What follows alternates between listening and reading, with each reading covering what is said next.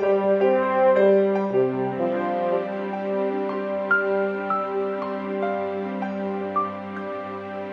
smell of summer's in the air, especially in Scandinavia, where late-night barbecues take advantage of the long daylight hours to celebrate being outdoors and the start of summer. For a look at how they're getting into the spirit of the solstice, let's start out today's Travel with Rick Steves with Pål Johansen from Norway. Hi, Pål. Hello. Hi. Hi. Hvordan står det til? Det går bra. There's all my Norwegian. Nice to have you here, Pål. Good to be here. You know, when you think about Scandinavia, you do think, the land of the midnight sun. Of course, the farther north you go, the brighter it is at midnight. Longest day of the year. Is that the same day every year, June? We celebrate it on the evening of the 23rd of June in Norway. And that's a big deal in Scandinavia. Yeah, well, but what people usually do is they get together in the evening, have a barbecue, and light up a fire. So fire is a big part of this, huh? Fire is a big part of it, yeah. Does that go back to old days? Well, I usually say that summer solstice in Norway, it's a non-religious celebration from pre-Christian times, but we have a Christian name on it. What is the Christian name? The Christian name is Sankthansaften. St. John's Evening? Yes, evening of St. John the Baptist. Evening. Yeah. So what's going on? The Christians came in and co-opted a pagan festival? Yeah, as they did with Christmas also, for example. So the Vikings, they had... It's common sense if you're going to come into a country and give them your religion. Yeah, you don't want to take away the traditions from them, so you just change the name. St. John's Evening Festival. Yeah. Let's party. Yeah. What century would that have been? Oh, that would be back in the 11th century, more or less. 1,000 years ago. 1,000 years ago. You Norwegians have come a long way in 1,000 years. I would say so, in the area of civilization. Yeah. Thank you for doing that.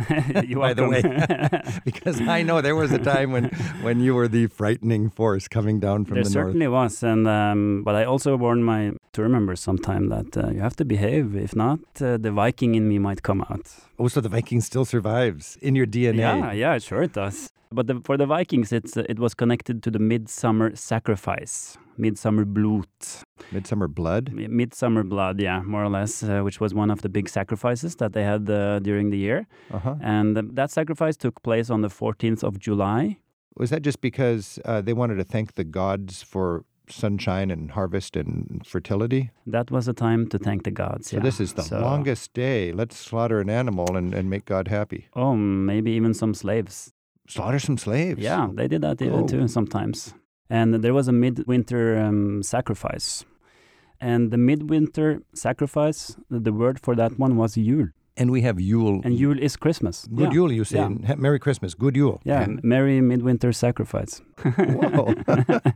Whoa. And that was done, of course, it's across the Nordic part of Europe. You've got Denmark, Sweden, and Norway. Do they celebrate summer solstice essentially the same? Denmark is pretty much the same. Right. They light a fire as well and have a get-together, friends and so on. In Sweden, it's another thing. How so? In Sweden, it's a big celebration. It's a bigger deal. Much bigger deal. It's a national holiday, actually. So they take a day off. They take a Friday off. So they don't celebrate summer solstice on the same date every year. Because it needs to work with the schedule. It needs to be on a Friday, so they can have that day off. That takes the romance out of it. Kind of. So we're celebrating the longest day of the year, but because it's on Wednesday, we'll do it on Friday. Yeah, exactly. Then they dance around the maypole. Okay. This maypole that they decorate with leaves and flowers and so on. And, a lot of the women, they put these flower crowns on their head.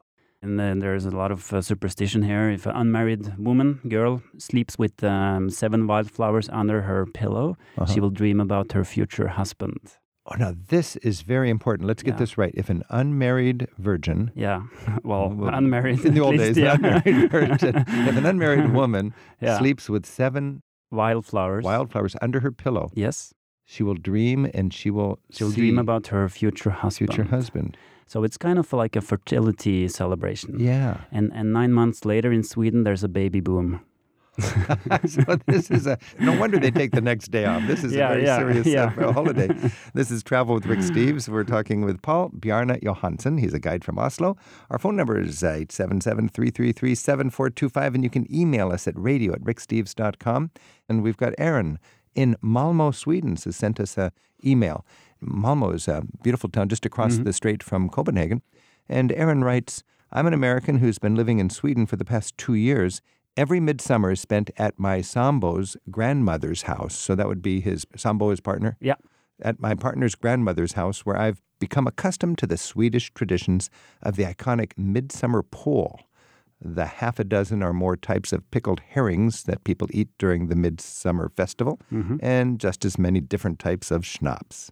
What are some of the Norwegian traditions that set your midsummer celebrations apart from ours in Sweden? So in Sweden, midsummer pål, lots of different pickled herrings, and lots of schnapps. Yeah, and they do some very silly dances around that pole as well, like the frog dance, for example. What's the frog dance? So both grown-ups and kids, they do this. They dance around and they sing a song about the frogs. And they bounce around like frogs. Yeah. So Swedish adults are bouncing around like frogs with their kids. Yeah. Imagine, foreigners coming to Sweden seeing this. They would think they are totally crazy. And you Norwegians just kind of shake your head. Yeah, we kind of shake our heads, Yeah, those Swedes. those Swedes. Now, Sweden, I know Sweden loves its pickled herrings and its akavit, its firewater. Is that a Norwegian thing also? Well, actually, Norway has better akavit than Sweden. And let's talk about this fire, because I was reading that in Norway they're even trying to build the biggest fire ever. They want to be in the Guinness Book of World Records. Actually, they did it last year in a small village close to Ålesund, split up northwest. North of Bergen, a few hours, yeah. Actually, the world record was from Slovenia. And now they wanted to beat it, so they built a fire that was 47 meters high, about 150 feet. 150 feet tall? That's half a football field tall. It's fire. Massive. It was massive. Can you look at that on YouTube or anything? I wonder. Yeah. I'm pretty sure you can. That would be something. And they lit it up, and now they applied for getting into the Guinness World Record. So what are your memories of fires in summer solstice as a child? Oh, I remember my family getting together and having good food and a lot of sweets for the kids. And then later in the evening, we would light the fire and we would all just stand around the fire and enjoy the long summer nights. Celebrate the summer. Yeah. I love a summer night. It's a summer celebration. It's a beautiful thing. And Norwegians really know how to serve up the sweets. I remember the love of all these different cakes and the extended family together. Yeah. It's a beautiful thing. Does the smell of a barbecue kind of do something to you to think there's good times happening? Yeah, it is. It's the smell of summer. Because when I'm going through the park in Oslo, even apart from summer solstice, I can smell the barbecues. Yeah, the one-time barbecues that we bring to the parks. That's right. You just buy these disposable grills at the grocery store. They cost like 10 kroner, $1. And what would you normally cook on them?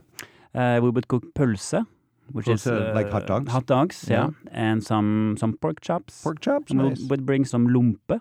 Lumpe? Which is like a potato tortilla, because similar to lefse. Lefse, yeah, I would know lefse. It's potato bread. It's kind of similar, but just thinner and it's round. Yeah. And we wrap the pølse, the hot dog, in the lumpe. So you put your pølse in your lumpe? Yeah. So what are your plans for summer solstice? If you were to make the perfect summer solstice celebration, what are the elements for that? I think I had the perfect one last summer. What was so good about it? Well, I have a sailboat. So I took some friends in my boat out on the fjord, and we anchored up, and we just sat there, had a little barbecue, some aquavit, and we could just watch the shore as people started lighting up their fires. Nice. So it was pretty dark, but we saw all these fires. It was a nice ambience. All right. Yeah. Pål Johansen, thanks so much for giving us a chance to celebrate a little bit of Norway's summer solstice. Maybe I'll be there in Norway sometime. St. John's Eve. St. John's Eve. And we can build a big bonfire. Yeah, and I'll take you out on my boat. Oh, I'd love to do that. We'll have a barbecue. Yeah. Okay. Takk.